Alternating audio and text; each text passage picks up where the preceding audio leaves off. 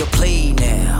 Put me in the game now. I came here to prove it, I'm ready to do it, I can't be afraid now.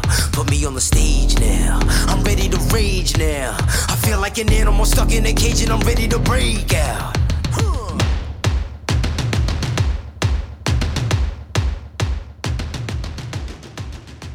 Hey guys, it's Jay here and welcome to the Mindset of Muscle podcast. I am back with another killer episode which I'm incredibly excited to show you. Last week I connected on Instagram with a guy I've been following for years, Kyle Creek, aka The Captain. Kyle is a brilliant writer and has some of the most viral quotes on the internet. We go pretty damn deep in this episode talking about the ups and downs of life, dealing with dark times, and how to keep creative and focused during these crazy times. So, sit back, relax, and get ready to be blown away with my interview with the Captain, Kyle Creek. Kyle Creek, welcome to the Mindset of Muscle podcast. Thanks for having me, Jay. You're more than welcome. I am going to kickstart this podcast with a quote. You might recognize this quote, Kyle. Do sharks complain about Monday? Nope. They're up early, biting stuff, chasing shit, being scary, reminding everyone they're a fucking shark. Now, that was you, wasn't it? That was me. And I actually, I remember exactly when I wrote that quote. It was probably 2000, I think it's 15, I believe.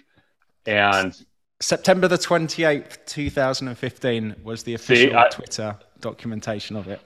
I remember that. I was living in Salt Lake City at the time, working for an advertising company, and I was having a hard time motivating myself to go into work that morning. And I was actually sitting in my bathroom taking way too much time on my phone, and it just kind of hit me. I've always been a big fan of nature, a big fan of National Geographic kind of stuff.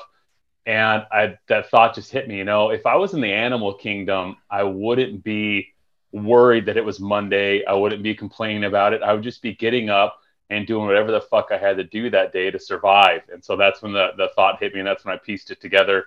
And it has become probably one of my most prolific quotes. I see it shared every Monday. I get it sent to me by a dozen different accounts that didn't create it. I want to claim credit for it, but that's just kind of what you do as a writer these days. You put your work out into the world knowing that it's going to be tweaked. It's going to be, changed. And it's something I've come to terms with, and I'm just kind of stoked that quote's held up as long as it has, honestly.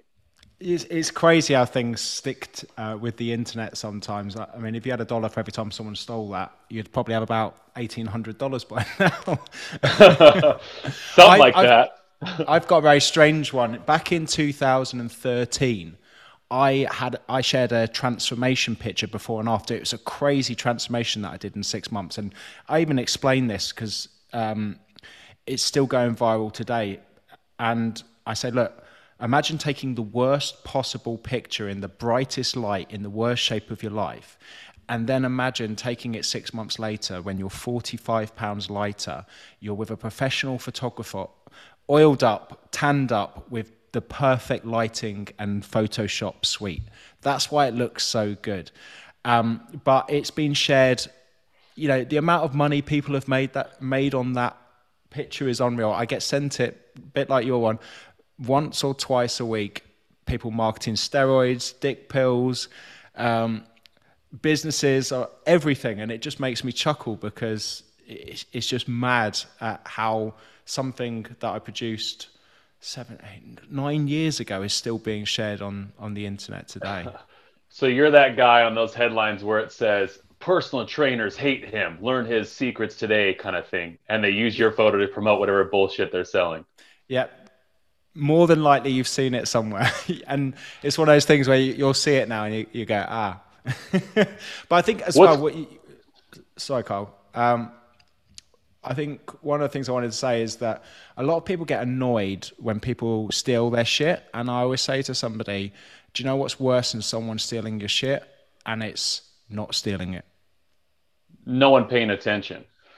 I'm 50-50 on that. It depends how they're stealing it. My issue with it is when someone reposts something without credit on it, totally fine with that. I understand what's going to happen.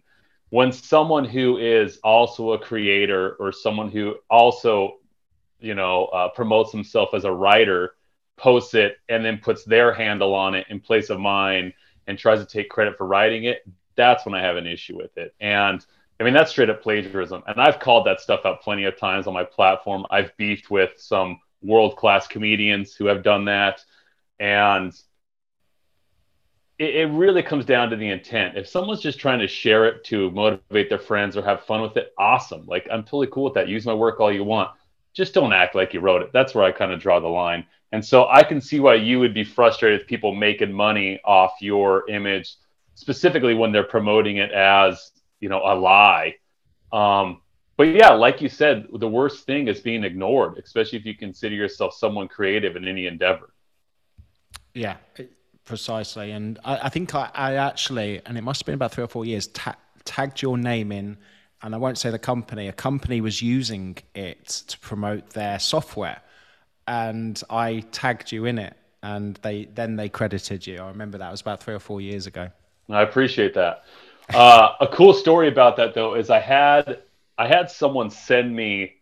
They were working at Uber at the time, and there was an executive at Uber giving a presentation, and she led her presentation with my quote across the PowerPoint slide.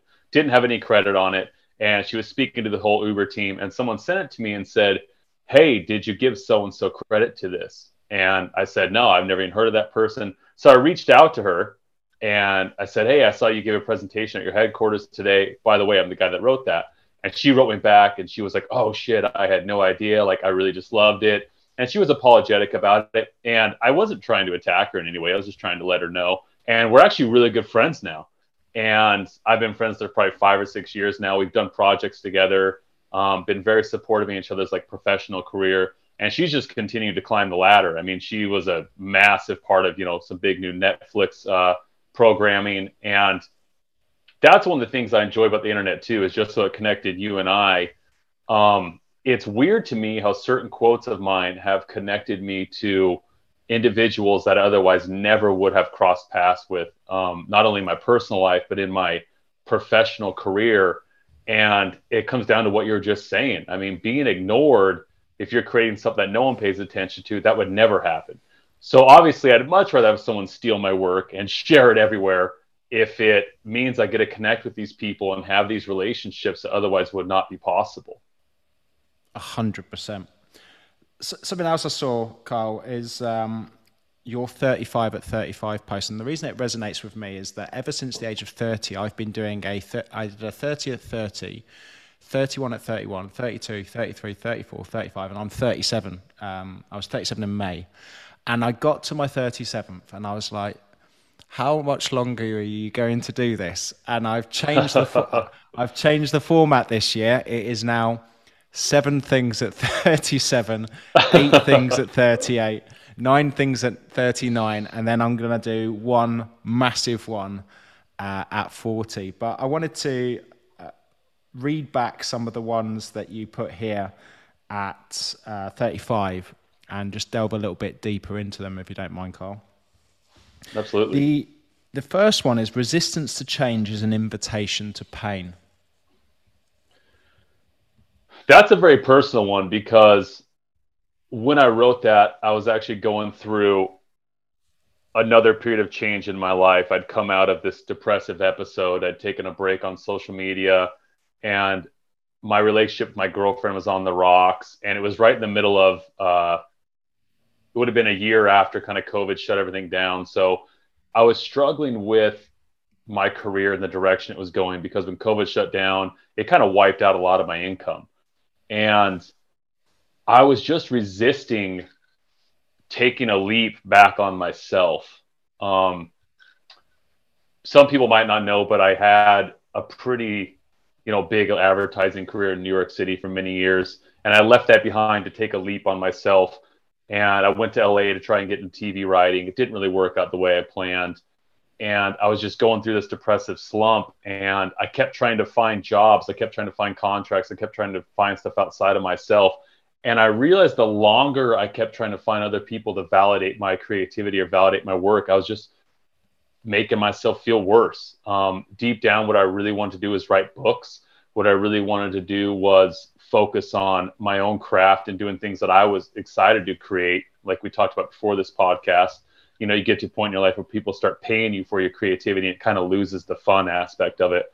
And so when I wrote that, I'm pretty sure what I was thinking of was, you know, I was resisting this change in my life. I was resisting this point in my life where I needed to go 100% on myself. And the longer it took me to do that, the more pain I was just causing myself and making myself feel inadequate. I think a lot of people have this kind of sunk cost fallacy where they feel invested in something, so they're just resistant to it because they're just too worried that I've put too much effort or time into this relationship, into this job, into this career path, whatever it is, and they're quite happy then to become miserable for longer periods of time than it would actually take to make those changes. I think the sunk cost fallacy is probably the most detrimental thing everyone has in their life. And like you just said, you know, with relationships, jobs, a whole, you know, multitude of things, trying to justify the time you put into something prevents you from, I'm trying to think of the right way to word this. It prevents you from actually accomplishing what you really want in life most of the time, because it forces you to cling on to a fantasy that's not really there anymore. And there's something to be said for grit and people who grind it out. You know, like we talked about, it can take 10 years for you to actually make a name for yourself. But when it comes to the point of something is so painful or energetically wrong for you, and you're trying to, a relationship, for example, you have this idea of what the relationship could be, you're living a lie. And that lie is going to prevent you from living a life that you actually want. And people, whether it's work or, like you said, a relationship, it's something I struggled with in my life until later on when I learned to let go of things and move on. Until you get comfortable with doing that a couple times, you're just going to continually hold yourself back. 100%. The next one, Carl, was admitting you're wrong is sometimes the only way to be right. That's very true too, especially given the last 2 years of what's gone on and the kind of divisiveness and attacks people have had on each other. Again, it's something that I didn't realize until later in my life. But when you become okay with being wrong, life is so much easier. And I saw a quote recently, I can't remember who wrote it, but it said, our desire to be right actually comes from our fear of being wrong. And more so than wanting to be right, essentially, we just don't like being wrong. We hate it. We hate the feeling. Ever since we were kids, you know, you get the wrong question on a test or you answer the question wrong in class. It makes you feel stupid, and people don't want to feel stupid. Nobody does. But when you become okay with that and realize that's a point of life, my life has gotten infinitely easier. My relationship, my work, when I'm just willing to be like, you know what, I fucked up. That's just what it is. Now, I'm either going to ask the right question to help me figure it out, or I'm just going to chalk it up as a loss and move forward. Yeah, I've noticed this a lot as I've matured on the internet, shall we say. You know, at the beginning of my social media career, shall we say, 10 years ago, up until maybe 5 years ago, I used to love arguing with people on the internet because I used to get a lot of I used to get a lot of likes on my witty comebacks to trolls. And that would be my thing on a Friday night, a few beers, let's go. And it was a lot of fun. These days, you know, for me, it's just letting people win. You know, say what you have to say. And one of the biggest problems that I see with people who argue on the internet is that they're forgetting that both of you have two things. The internet, i.e. Google, and time. So you've got time to respond and you've got Google to come up with a witty response. So nobody is ever going to win. And I've yet to see anyone on the internet on a conversation go, do you know what? You're right, I'm wrong. And here's the thing, if somebody actually just did that, even if they don't believe that they're right, the amount of time that they'll get back doing, you know, getting back so they could actually spend that time on things more productive, like spending time with their family and friends and people they actually give a fuck about, would be astronomical. And that's why I resonated so much with that, because, you know, the only way to be right is spending the right amount of time with people who actually matter rather than, you know, arguing with strangers on the internet. We have a lot in common in that regard. I used to love arguing with people. I kind of, my whole online presence was kind of predicated on my ability to talk shit. And I got to the same point where I realized it was just really detrimental to my time, and the energy going into it just wasn't right. And when you talk about being right, there's the whole other side of the argument, which is what's right for you might not be right for the people. And so when you're trying to argue to make yourself right, you might understand, you have to understand that other person might never see it that way because that's not right to them. And so it's just a complete waste of time. And like you said, I don't know that I've ever seen someone on an argument just admit, someone else is right and they are wrong either, because it's our ego just wanting us, like you said, we want those likes. I heard someone else say recently that once they enabled the like feature on comments, it kind of destroyed all, good conversation on social media, because people, instead of responding from a point of actually trying to converse, started responding to how many likes can I get on this comment. And so I have a theory that most of the time when people do that on comments, I mean, it's not a theory, it's a fact. They're not even saying what they truly believe. They're just saying what they know is going to get them attention, because they're hoping it's going to cause someone to come to their page, and now they're going to follow you, or they're going to come to your page and they're going to start liking your photos. They're just trying to get attention. And that's what a lot of social media has become. It's just a race for attention, as opposed to a means of conversation. And it's just a colossal waste of time.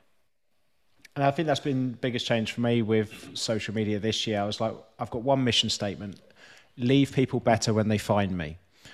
So whenever I'm getting a negative comment, whenever I'm getting any troll or hater, my response is the same. What am I going to say now to leave that person better? And that, once again, saves me a lot of time, because it's just, even though it's the most negative of responses, it's the most positive of response to myself. And there's only two things that tend to happen. I get an apology, or I don't get any response whatsoever. Both of them are positive, because one actually gets an apology from that individual, and the second one means that I haven't got to do anything, so I can go back to doing shit that I should be doing, which is actually going and enjoying myself with people I give a fuck about. Yeah, I mean, my mission statement on social media is don't fucking lie. I made it a point to myself to never express something on social media that I didn't believe to be true, and to also never front with this lifestyle or something that actually isn't real. So everything I try to post on social media, it's either something I believe, or it's the reality of what's fucking happening in my life at the time. And I wish more people would do that, because, like we talked about before this, as a writer and as any kind of artist or creator, if you don't feel true to yourself, or you don't believe in what you're doing, it's incredibly fucking painful. And I couldn't imagine trying to always say the right thing, or try to write what is going to be perceived as the correct public opinion, because that wouldn't be authentic to me, and it would just make all of it fucking suck. Yeah, 100%. There is one of your 35 at 35 I disagree with, though, Carl, and it's this one. I already know which one it is. I'm too old for TikTok. I actually thought it was going to be the hippos one. I was wrong. Oh, the hippos one. Is it hippos are scary, or hippos? Hippos are fucking dicks. Yeah, they are. If you ever watch a video of a hippo, those creatures are fucking brutal. The TikTok one. Yeah.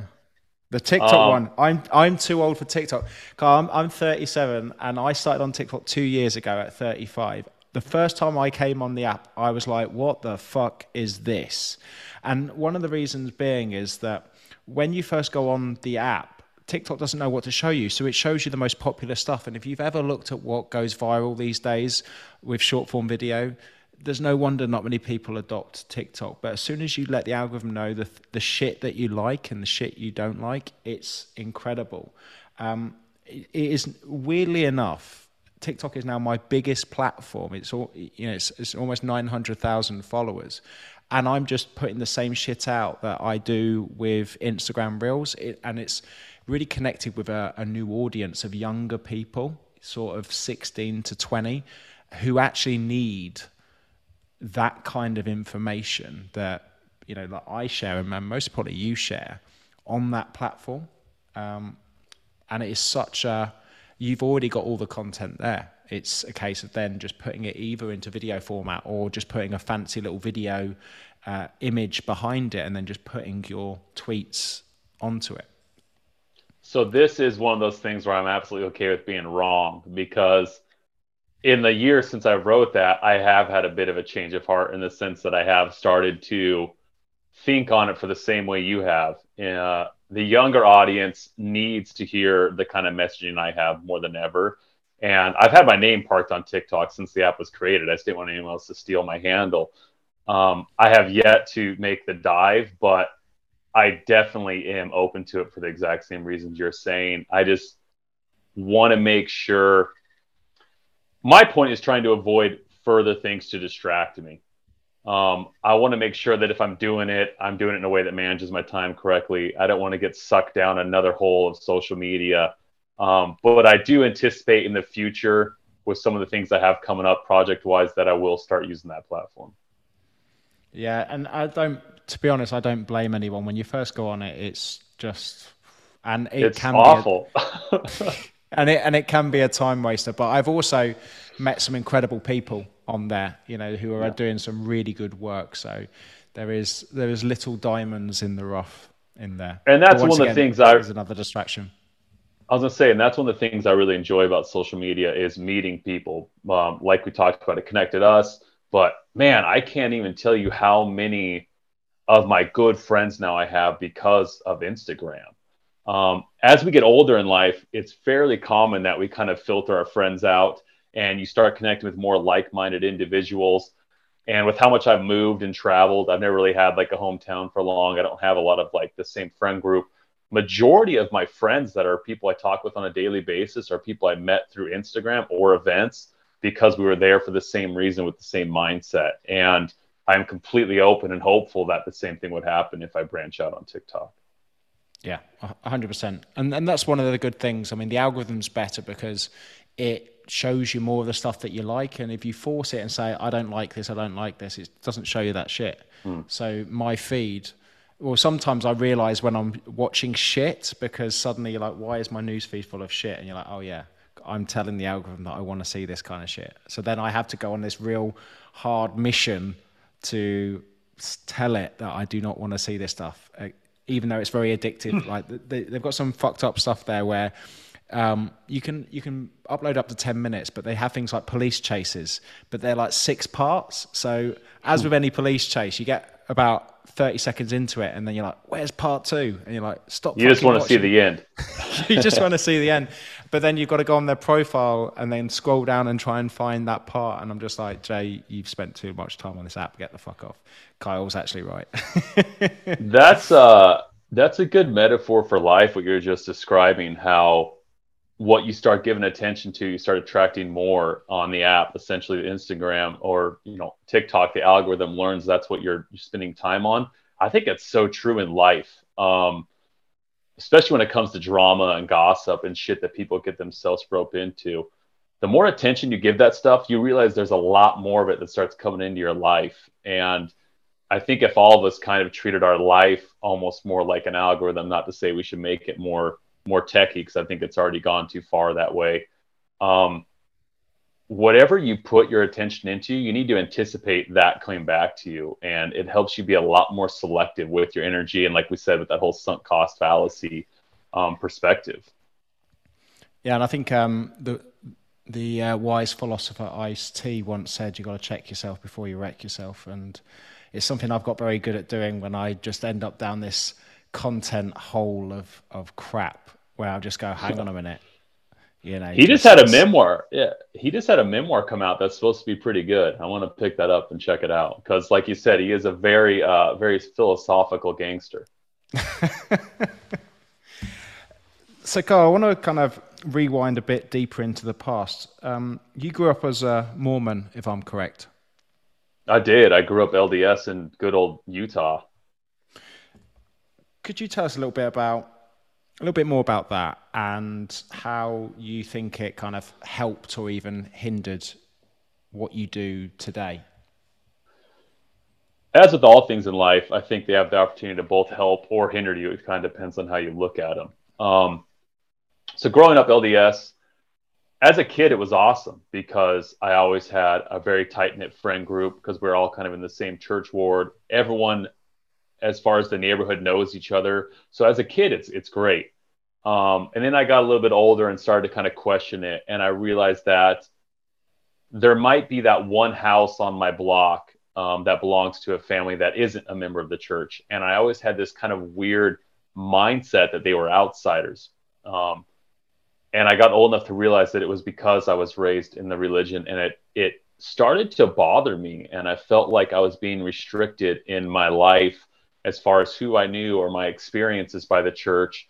And about the age of like 15 or 16, when a lot of people start kind of questioning what they're doing with their life, is when I had a full, 180 perspective on it. I wanted nothing to do with it.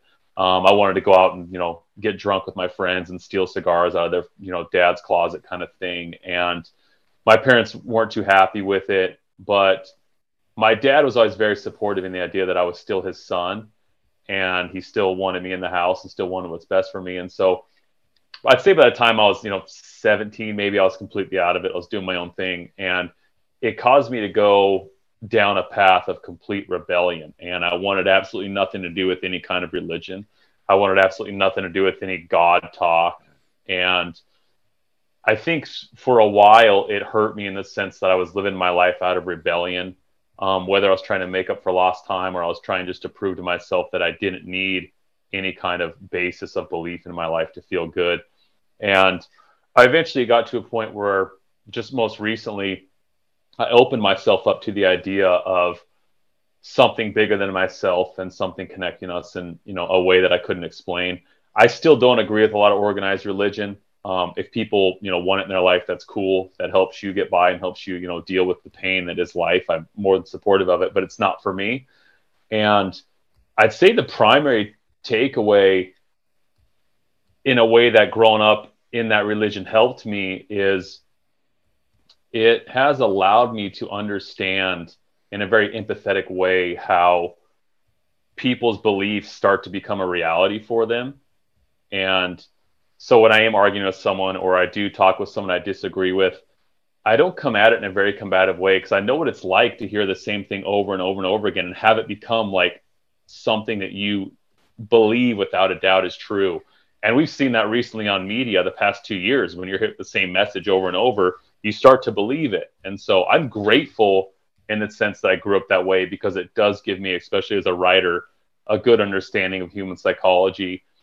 As far as it hurt me, I'd say growing up in a religion that conservative, it taught me a lot of suppression. I don't know if it was intentional, but it forced me to suppress a lot. I didn't talk much growing up when I was dealing with things in life, when I was going through things that were painful or things that were confusing. I didn't talk about it. I learned to bottle all up because if I did talk about it, the response was typically read this scripture or go talk to your bishop about it. It was always a religious solution to a very human problem, and it drove me fucking crazy, and it made me feel misunderstood. And that probably contributed to a lot of my depression and emotional, bottling later in life when it came to being in relationships and when it came to preparing to be a dad. I had to really unpack my childhood and realize that I needed to learn to talk about things and that people would understand me and that I wasn't alone in feeling what I was feeling. And so that's probably the biggest takeaway as far as it hurt me. But again, I at this point in my life, I believe it's a positive because it's given me a lot of empathy. Yeah, and I think as well, religion has in its way certain aspects. That there's a guy that really sorted my shit out when it came to relationships. His name is Alain de Botton, and he has a book, Religion for Atheists, and it's fascinating because what he's talking about is not necessarily the fiction of religion, if that makes any sense. It's more the fundamentals behind it and understanding the feelings of like faith, hope, certainty, and some of these things that, of course, religion really attaches onto, which is why you understand, why so many people, are, incredibly religious, because you have those certain things in there. But then at the same time, there are things that are missing because, as you just said, you know, if you're feeling a certain way, it's like, oh, that's okay. Someone's written a scripture on that. It's like, oh, cheers. You know, that's not really identifying the emotion in which you're experiencing or the thing that you're experiencing. I think religion works because probably the one thing that humans fear more than anything is uncertainty. And we don't like not having the answers. And it's very hard to go through life or to go through a relationship, to go through a career if you don't have an end goal or kind of what you see the purpose of that being. And so religion gives people purpose in their life. It allows them to accept the things that are hard. So when something devastating happens in your family, it's easy to say, okay, this is part of God's plan. And so I understand religion in the sense that it helps people cope with stuff like that. But I do believe there's a largely predatory nature to organized religion. And I hate seeing people that are good-hearted people taken advantage of by people in positions of power. And I think it happens in religion very often because it is such a deeply held belief system when someone, you know, grows up in a religious sect, for example. Yeah, 100%. I want to kind of fast forward a bit now, Kyle. Actually, something I Googled with Mormon is that they're against alcohol, tobacco, tea, coffee, drugs, and profanities. And I was like, well, that's me fucked, basically. Terrible, right? You did a post, Carl, I think it was July the 30th, 2019, and just one of the paraphrases that really hit me was, don't ignore the pain in your own mind. You took a month off from social media, and the reason it resonates with me is that I had a massive meltdown in 2016, and it was kind of fucked up because it was the most successful year I've ever had. I'd ticked every single box that I'd ever wanted to achieve up until that point in life. And then it got to December and it made me fucking miserable, so much so that I split from my wife, moved out, and went in a really bad, dark space for quite a few months. And it took me into a hole that I'd never been in before, which took me a long time to come out. So I just wanted to learn a bit more about your experience with, firstly, having that month off from social media, and then secondly, what you're experiencing and going through that time. I think what you just said is also very similar to my story and a lot of others, in the sense that it's often high achievers who hit these roadblocks in their life and become incredibly depressed. And a lot of it comes from this belief that when you finally attain something, you're going to be happy. And then you attain it and you're like, what the fuck, what now? And you're left with nothing. And I had to talk with my buddy Andy Frisella about this.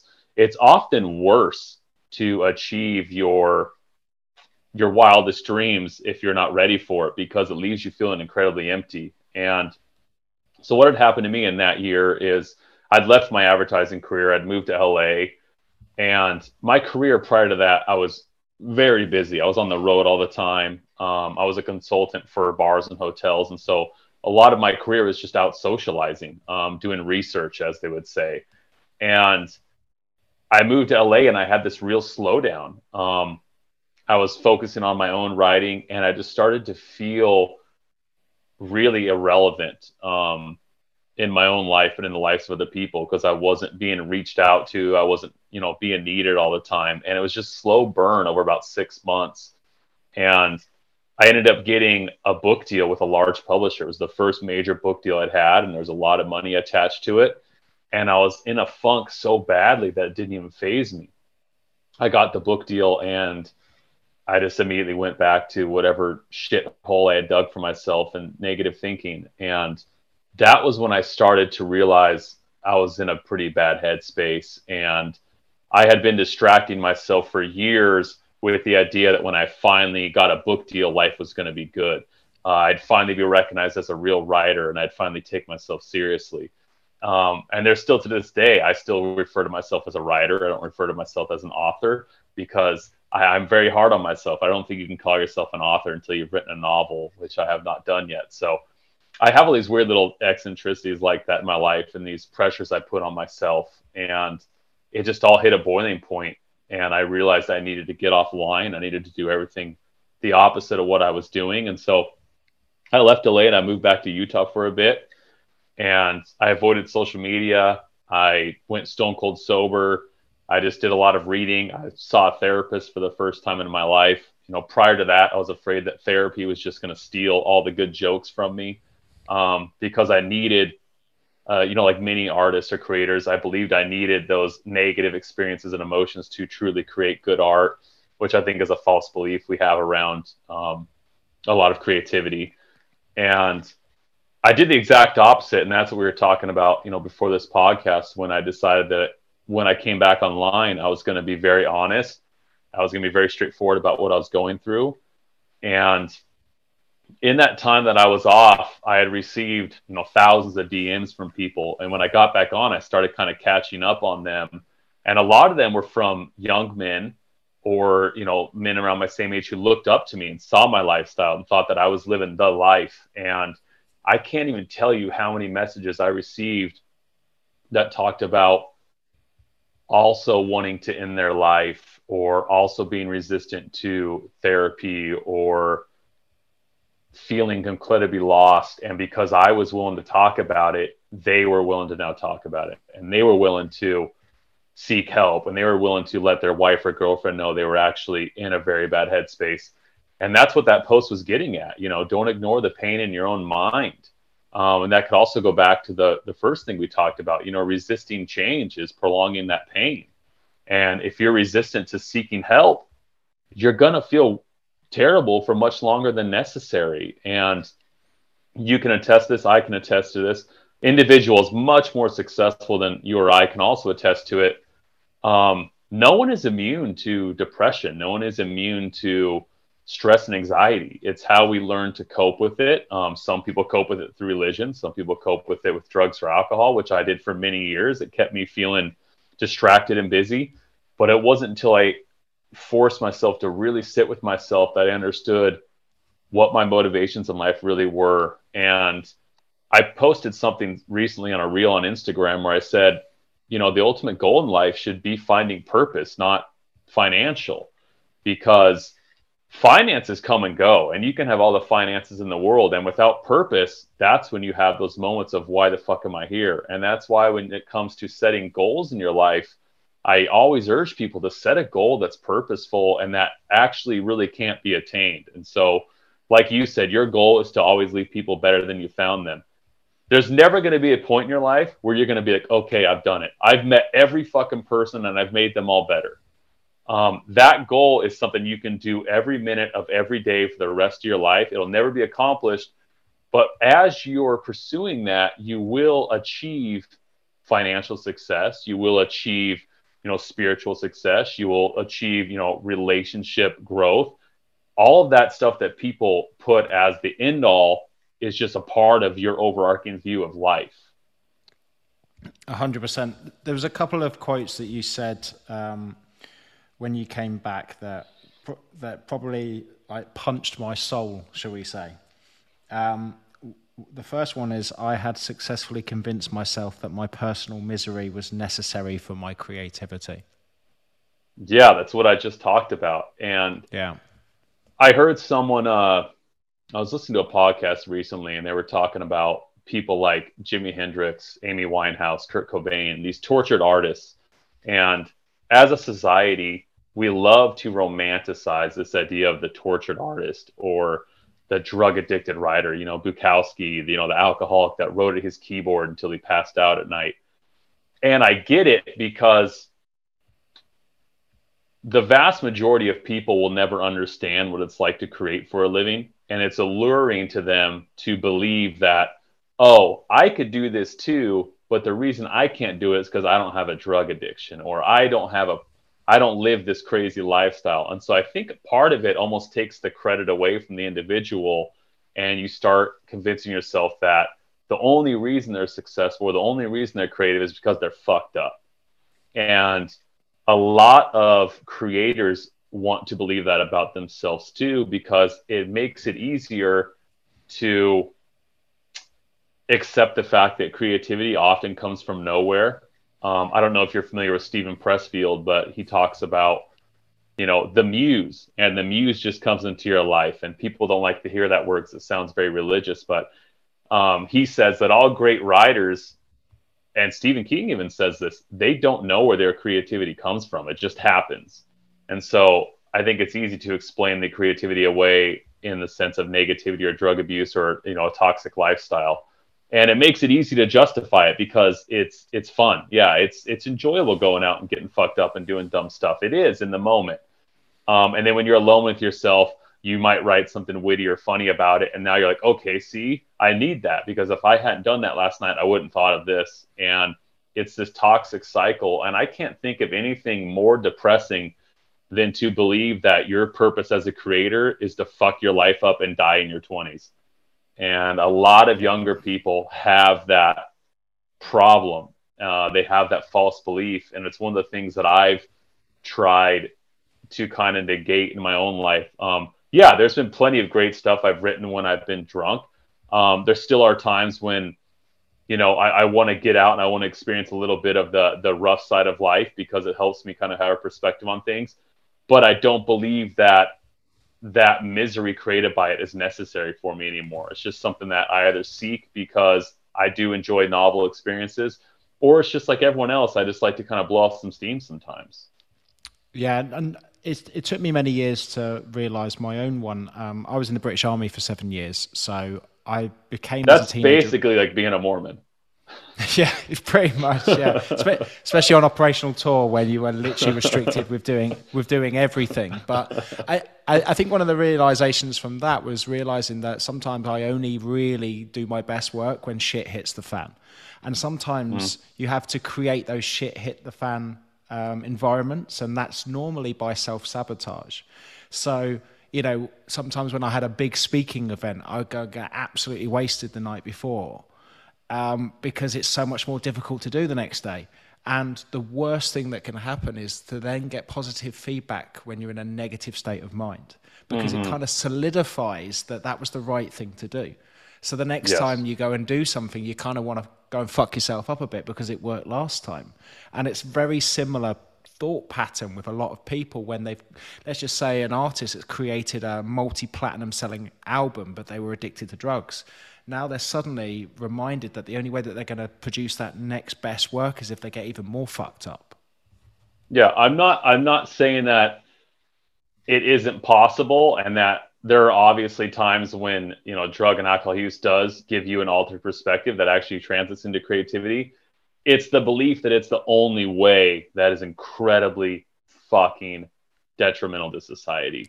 Because like you said, a lot of it isn't, it's like you didn't give a good speech because you got fucked the night before. You just happened to get away with it. It's similar to, DUI. Just because you've driven drunk a dozen times before doesn't mean it's going to work for you the 13th time. And there probably will be one of those moments where your drug or alcohol abuse will negatively fuck up your life. And it could be in a way that completely negates everything you've done up to that point. You completely derail your career. I mean, how many celebrities have you seen that are at the height of their fame that they just disappear and you wonder what happened to them? And then you hear them, 10, 15 years later, giving an interview on TV talking about how their drug and alcohol abuse just destroyed everything that was good in their life. And it eventually got to the point that they couldn't work anymore. They couldn't function. No one wanted to work with them. And they ended up destroying their career. I'd be interested to see the Will Smith interview in 10 years' time, if that ever happens. Yeah, it'll happen eventually. At some point, someone will pay enough money, or there'll be some kind of motive behind telling the real story.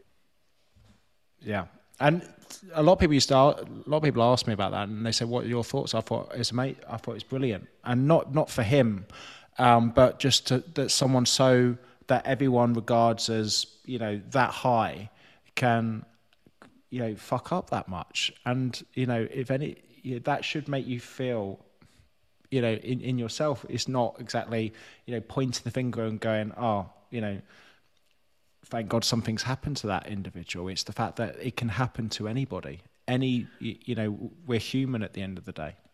Yeah, I think the way to look at it is no matter your height of fame, there's internal pain in all of us. And I think what you saw happen, either it was a brilliant marketing ploy to get us talking about the Oscars, or it was years of deeply rooted emotional pain that you saw come out in an instant. And it is a good example when you want to look at it that way. The fact that no matter how, he seems like the most positive, fun-loving guy on Instagram, on all his interviews. There can always be that darkness or that pain in anybody. Yeah, it was strange for us because about 2 months before, he had a one-off interview on his book in London. There was only about 300 people in the audience, and I managed to get tickets. And it was an amazing interview. He did it with Idris Elba, and it was very fascinating because he spoke a lot about different things in his life, but it was just stuff in the book. But he didn't speak once about his personal relationships. And I found that super fascinating that he could go for 2 hours talking about the depths of everything that he did, bringing up to where he is today, but not once talking about his actual relationships, which is. So does he not talk about it at all in the book either? Nope. Doesn't talk about his wife, his relationship with that. Nope. Not really. My guess would be either he believes he's doing it from a place of nobility, like he's protecting people, or it's something that I think this probably could be the case. It's something that's currently an issue. And we don't like to talk about things we're currently dealing with most of the time. It's easy to talk about things 2 years after you've sorted them out. But if it's something you're currently in the mud with, it's not comfortable to talk about. And so the fact he doesn't talk about it at all would lead me to believe he's in the mud with it. And then what happened, at the Oscars could almost be testament that that's the case. Scabs versus scars. It's easiest. Absolutely. Easier for us to talk about scars. During that 2016 period, no one knew about it, and I wrote a book in 2019 on that experience, and that is me talking about the scars. But there's no way that I could have spoken a word about it during that 2017 period of recovery. It's too hard. It's too emotionally. Your emotions are too heightened to even make sense of it too. Even if you would have written a book, it probably would have been shit because you wouldn't have been in a headspace to articulate in a way that, makes sense. You would just been rambling your pain in the moment. But I was going to ask you, similar to my experience, aren't you fucking glad you went through that though? Like today, don't you feel like you're a better person because of it? 100%. Everything good in my life has come from something really bad, which felt at the time the worst thing that could ever happen to me. I'm where I am today because I got made redundant from my job that I didn't particularly like doing, and it was forced into following my passion, which then kickstarted my entire career. That enabled me to sort my shit out, really value my time, move from work. I used to do 14, 16-hour days.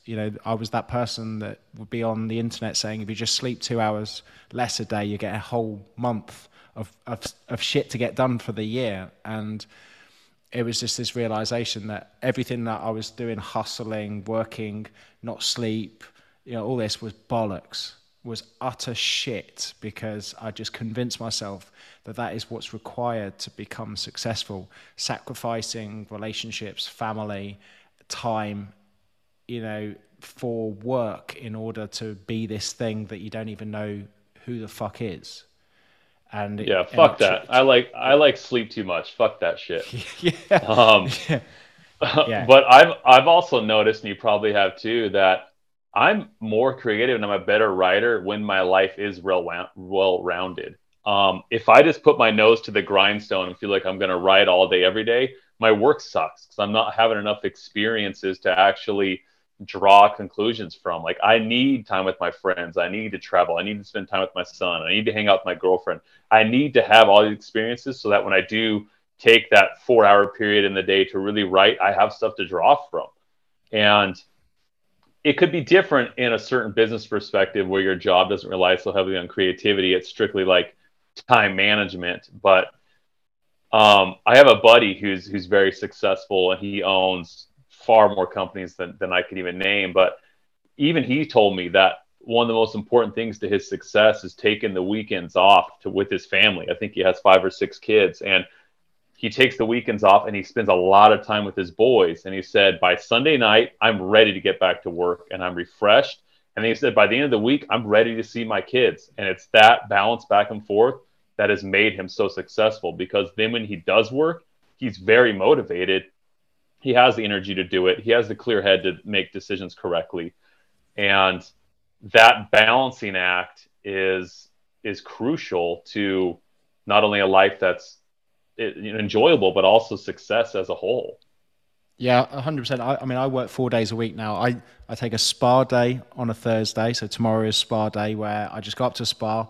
I've got a notepad, pen, no tech, and I do I extract everything, like all my videos this year and that have just come from that notepad, because I've just got that one day away. And the first day I did it, I felt guilty as fuck. I was like, my kids are at home, my wife's at home, I'm sitting in a spa in a jacuzzi.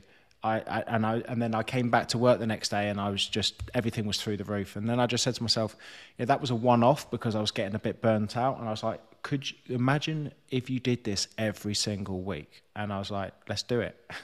And you know, that it's been fantastic. And same again, weekends for me are family time. You know, and I tell people proudly on social media that I have my Thursday spa day, I have my weekends off. And I remember this quote, I think I had it in one of my 36 things at 36. And it was, if you can't build a successful business in 5 days, working 7 won't help. And that was just hit me to the core with stuff. It's just like, that, you know, for me, that perfectly makes sense, because that stress plus rest equals growth. And it's the same with building your body as it is building your brain. You need to take, it's that time that you're not in the gym that actually repairs and grows the muscle. But it's the time when you're not in work that's when you replenish that creativity, energy, and that want to go back to work and put some effort in. I love that, because I do something similar. I haven't been good at it recently because I've been traveling a lot on the weekends, but Sundays, I like to put my phone away Saturday night, and then Sunday, I don't want to be on it at all. I don't want to use it for anything. I'll go to the gym with no headphones. I'll go on a run with no podcast in my ears. I won't use GPS to get around if I have to go run errands. And just having that day completely away from technology has made me a better writer, because I've learned to be more descriptive with things. Like if I'm on a run and I see something cool and I want to tell someone about it, I have to learn how to articulate that, as opposed to just pulling out my phone and taking a photo of it like I would if I had it on me. And so that break, I think, has been really beneficial to allowing me to maintain the pace I have recently, because I am working on several projects. I'm probably, busier than I've ever been, to be honest. Plus, I recently became a dad. I have a son that's a little over a year old. And so I'm juggling a lot on my plate. But that one day off, similar to your spa day with no technology, is so necessary for me to not only feel like I'm not burning out, but to feel like I have time to myself, which feels selfish at first, because you think, oh, what if someone needs to get a hold of me? But it comes down to that, the whole airplane metaphor where people say you got to put your mask on before you help others. It's true in life. If you don't manage your own stress and take care of yourself in ways that work for you, don't expect to show up for other people. It's just not going to fucking happen. Yeah, and it reminds me that a lot of my work this year is to help people get better.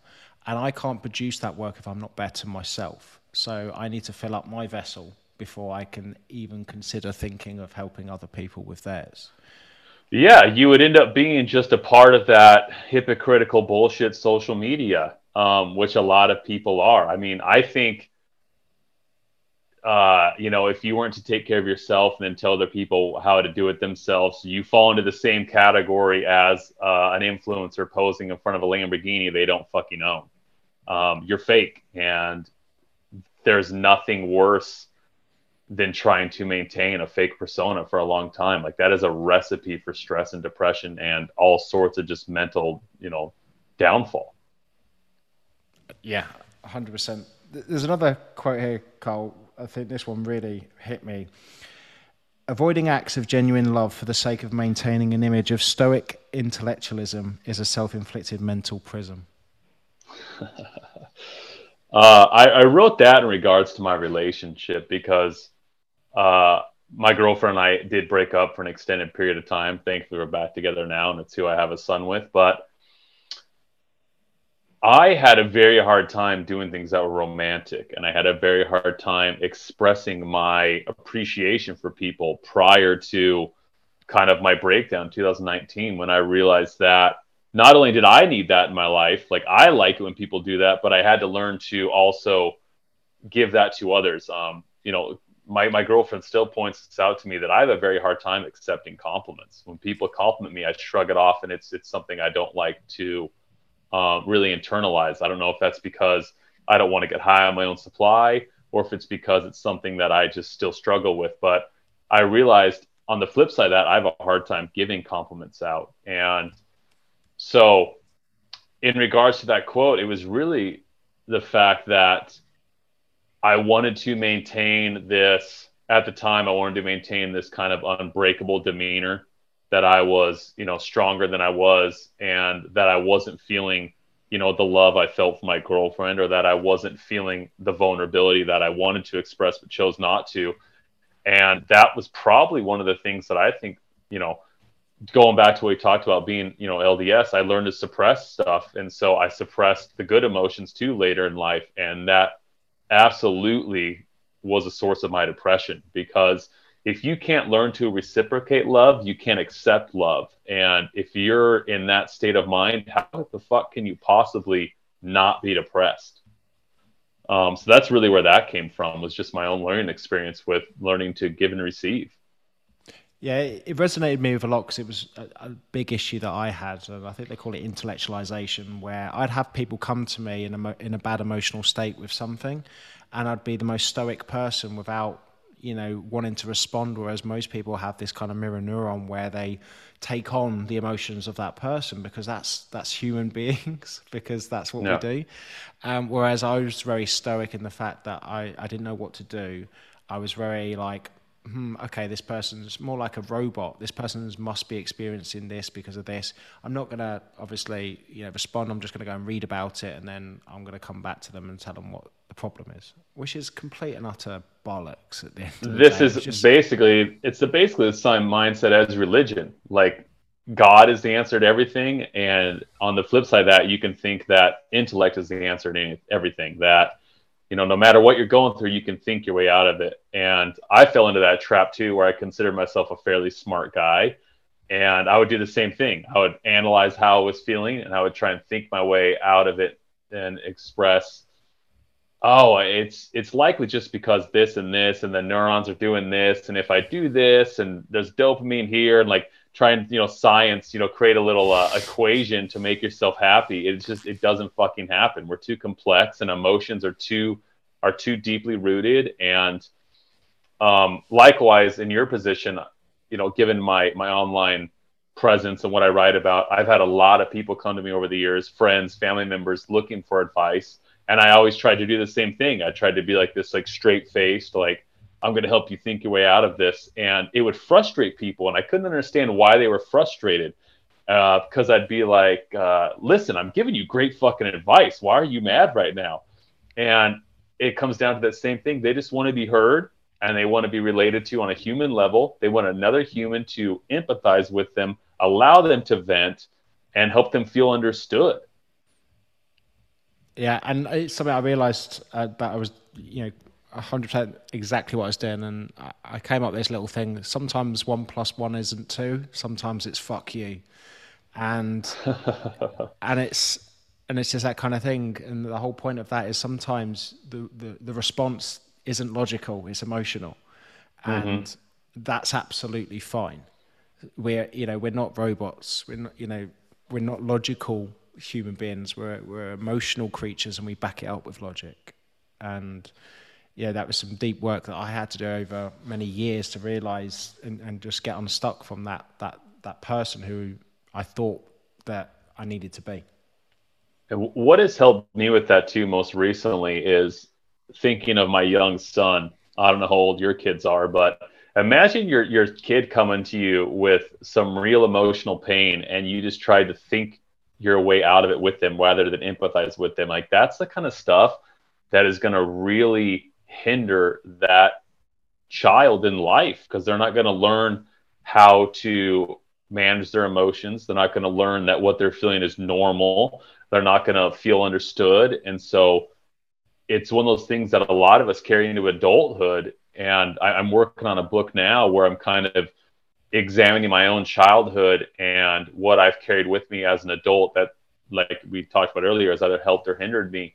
And it's given me such an appreciation for the people in my life who have been able to show up for me in emotional ways when even I was looking for an intelligent response from them. Like, I didn't want to feel the emotion, but they knew that that was the right way to handle things. Yeah, I think a lot of mine comes from, my side of the family. My wife's side of the family is very emotional. Like, when you say that they've got good news, they're like, they express emotion and everything, and you kind of want to go and tell them good news because they respond like that, but you also want to go and tell them bad news because they'll sit with you with your emotions and that. Whereas my side of the family are just like, even, we were on my great grandma's, deathbed, not a single tear. It's just the most stoic. And I realized where all of that came from. And I remember a quote, it said, heal yourself first so your kids don't have to heal from having you as a parent. And that for me was like, fuck yeah. So everything that I am where I've got today, that I need to do the opposite for my kids. My son Arch is 2, my daughter's 8. So, I've had to really work on that. And yeah, I mean, they get all the emotion, all the hugs, all the kisses, everything. I think that's something that scares a lot of people out of becoming a parent, is knowing that it forces them to face their own shit if they're going to do it correctly. And so a lot of people say they're never going to have kids, and it's fine. I get it. If you don't want to have kids, it's not for everyone. But if your rationale for not having kids is because you want to keep perpetuating your own bullshit, that's just fucking sad. Having a kid is going to kind of force you to get out of that, and it's going to make your life so much more rewarding, because you will have realizations and you will work through things you otherwise would just keep ignoring. Brings me perfectly into the next question, Carl. With you being a dad now, with Ethan, who's 1, how has being a dad changed you when it comes to your work and your mindset? It's softened me up for sure. As you know, you followed me for a while. I used to be very, very confrontational, and I was very deliberate in the way I delivered things, because I almost wanted them to come across harsh, because that was the way I talked to myself in my own mind. And I figured that was the way other people needed to hear that advice. And so having a son, like we just talked about, has forced me to reevaluate the way I deliver advice, because if it were him coming to me, I wouldn't talk to him that way. That would be a completely asshole dad move. And so it's softened me up. It's made me much more empathetic. And honestly, I think it's made me more creative. I got to a point in my life, I was single for a long time. I didn't get my first serious relationship till I was 32. So I had a very, long single life, and it just got old and it got very repetitive, and dating kind of became the same game. And I realized that I was losing perspective on things to write about because I wasn't growing myself. And being in a relationship now and growing together and learning to deal with things, then also now adding the child component to it, it's given me new experiences and new perspectives that I wouldn't have accomplished or found otherwise. And so a lot of people like to fear that having a child is going to be the end of their career, that they're no longer going to have time to pursue the things they want. And I can understand that fear, but I can attest to the fact that it is not the fucking truth if you look at it the right way. And I'm very grateful for the mindset that he has brought into my life. Yeah, I still deliver stuff harsher than I should a lot of the time, but that's kind of just me. I mean, there's certain aspects of my personality that are never going to leave, and there's certain things I'm always going to find funny, and that's not going to go away. But ultimately, like I said, it really softened my view on the world. Yeah, And it couldn't have come. come. I was going to say, and it couldn't have come at a better time, because I had him right in the middle of this whole COVID bullshit, and that was a time when the world needed to be softened. There was so much divisiveness going on that I am so grateful that I was forced to take a mindset that wasn't contributing to that.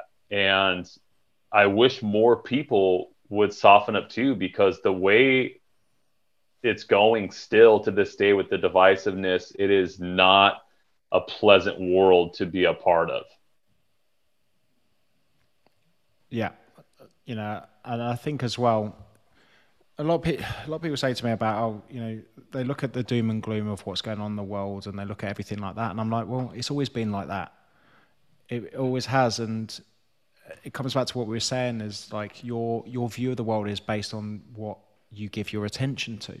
And if you're constantly reading newspapers, watching CNN, scrolling through Twitter, then you're going to think the world is a horrible place. And a lot of the time I say to people, well, no, because when I'm going on my news feeds, all I see is good shit. It's because I've created an environment around looking for good shit around. And this isn't to be naive in what is going on, but it's something that I've got out of my studio is environment dictates performance. And I know 100%, when I don't look at the news. I started looking more at the news during the COVID times, but I realised that every time I switched it on, I just felt worse and worse. I was like, well, why the fuck am I going to switch this thing on then? I'll just get feedback. Am I allowed out my house today, or am I not? And you can find that out from somebody else. Mm-hmm.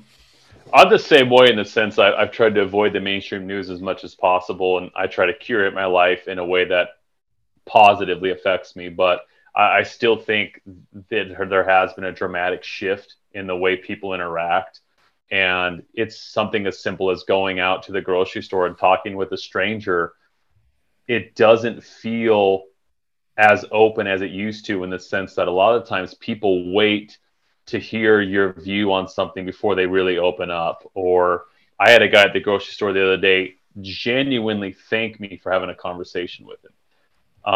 He just was so grateful that I talked to him. And I think there's been so much separation created that there is a bit of a change that is undeniable. And as much as we can curate our life or try and, avoid playing into the negativity of it, it's still out there. And so that's where it comes down to men like you and I, who have platforms to promote the right messaging to try and at least affect some positive change in the world. And, when I say the world's becoming a not so pleasant place to be a part of, it doesn't mean I believe it's all melancholy and going to hell. I believe that it's just different than what I remember it being growing up. And I have hope that it can change. And like we talked about with religion, one of the primary things religions gives people is hope. And hope is probably one of the most powerful human emotions. You need to have hope that things can be better. You need to have hope that you can change things. You need to have hope that you are, powerful enough to take control of your life. Without that, everything feels destitute. And so I have hope that it can be changed. And I have hope that it can get better if enough people, choose to do so. Yeah. And it comes down to that choice. I remember one of your posts, you were saying that, a lot of the things that, and this is very similar to some of the negative feedback that I've had, where you're telling people that they're in control of their own lives. You're telling people that they do have a choice in what they can and can't do. And then some people get very, very negative or very defensive when you're telling them that they have this learned helplessness. I love the analogy. I don't know if you've heard it, of the elephant on the rope, with the elephant.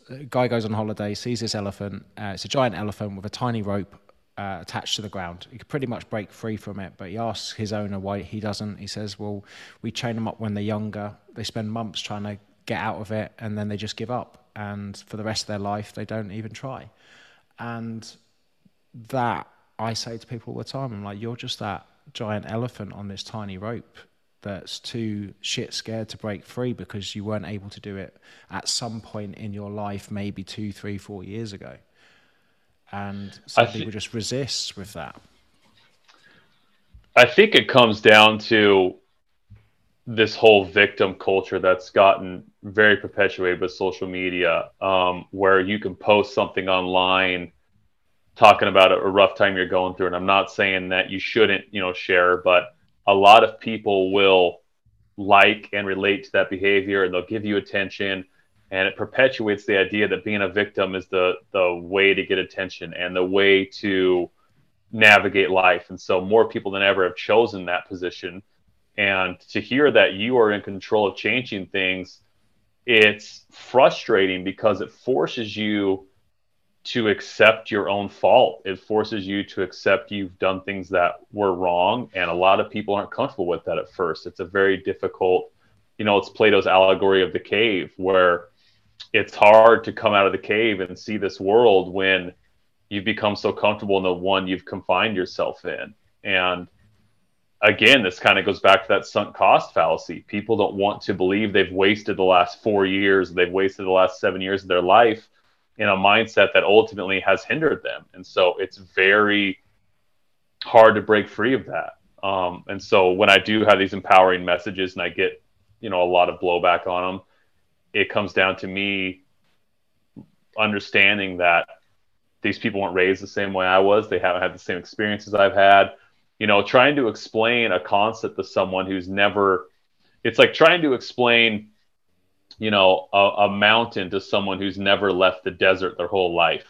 They don't know what that looks like. They don't know what snow feels like. They don't know what a pine tree is. And so you have to understand that they haven't been where you've been. And so they can't see things and they can't articulate things the way you have. And it's that kind of understanding we need to have more of for each other. So I do speak out fairly heavily on the victim culture because I think it's probably one of the most detrimental things going on right now. But at the same time, I'm not doing it in a way to shame people. I don't want people to feel like a fucking idiot. I want people to feel like they can take control of shit. Yeah. And I think it's very similar in here in the UK as well. It comes down to, have you ever read Tony Robbins' 6 Emotional Needs? One of them is love and connection and significance, and it falls on a kind of a scale. And when people start to get significance based on negative behavior, such as I'm putting, I'm a victim, poor me, and then they get this like and this significance from that, it perpetuates it into going, oh, I'm getting significance from being in a bad place, so I'm just going to be that person who's in a bad place. And I see it with a lot of YouTubers who, I've seen quite a few YouTubers who have built up 1 million subscribers by calling people out for things, so gossip and everything else like that. And they are literally getting significance from a negative thing. And you'll see these people, actually get paid thousands of dollars in ad revenue from a negative behavior. And the amount of these accounts I've seen who have suddenly just stopped because they're like, they've completely cancelled their account or they've stopped posting content because after a year of doing that, they just couldn't deal with it anymore. I like to see that, though. I like to see them actually understand the negative effects of it, because the way I've always looked at that kind of stuff, specifically with, celebrity gossip, if that was your life, would you want people peering into it? Would you want people judging it that way? Would you want people making reaction videos on YouTube about your relationship? Fuck no, you wouldn't. So don't feed that behavior and make it. This is what I've always had, a problem with these, like these celebrity gossip bloggers, these websites that have made their primary focus on taking a photo of a celebrity looking shitty on the beach or promoting who's divorcing who. Like, what a fucking pathetic existence that is, to make your living off the backs of other people's pain. I can't understand it. I've never had a desire to feed into it. And I like seeing these YouTubers. I think I know some of them you might be talking about. I like seeing them finally come to terms with the fact that it's wrong or whether they're taking a break, but it shows people that that's just not the way to go about life. Yeah, 100%. And you know, a lot of these YouTubers, I sometimes forget how old I am because these are in their 20s, and I'm like, you know, when I was in my 20s, we didn't even, you know, Facebook was just kicking off, and I am so glad that I had my teenage years without social media. Oh That's my one God. I thing. was talking to Yeah. someone about this the other day. Like, could you imagine being in high school right now with social media? High school was already hard enough. I don't know how these kids are doing it because say you do something embarrassing at school or you get in a fight and someone kicks your ass, like that's going to be on YouTube the next day. And it's just, I couldn't imagine that scale of public shaming and embarrassment at an age when you are so susceptible to influence. And it's also an age when you are so confused. You are finding out who you are, you are learning what works for you, you are trying to identify which friends are right for you. It just seems like such a god awful childhood compared to the way you and I grew up. And 20 years later, all of that potentially can come back to haunt you. And I think this is what a lot of celebrities are finding, that they're having to apologize for something that they said or did 10, 15 years ago. And it's just crazy.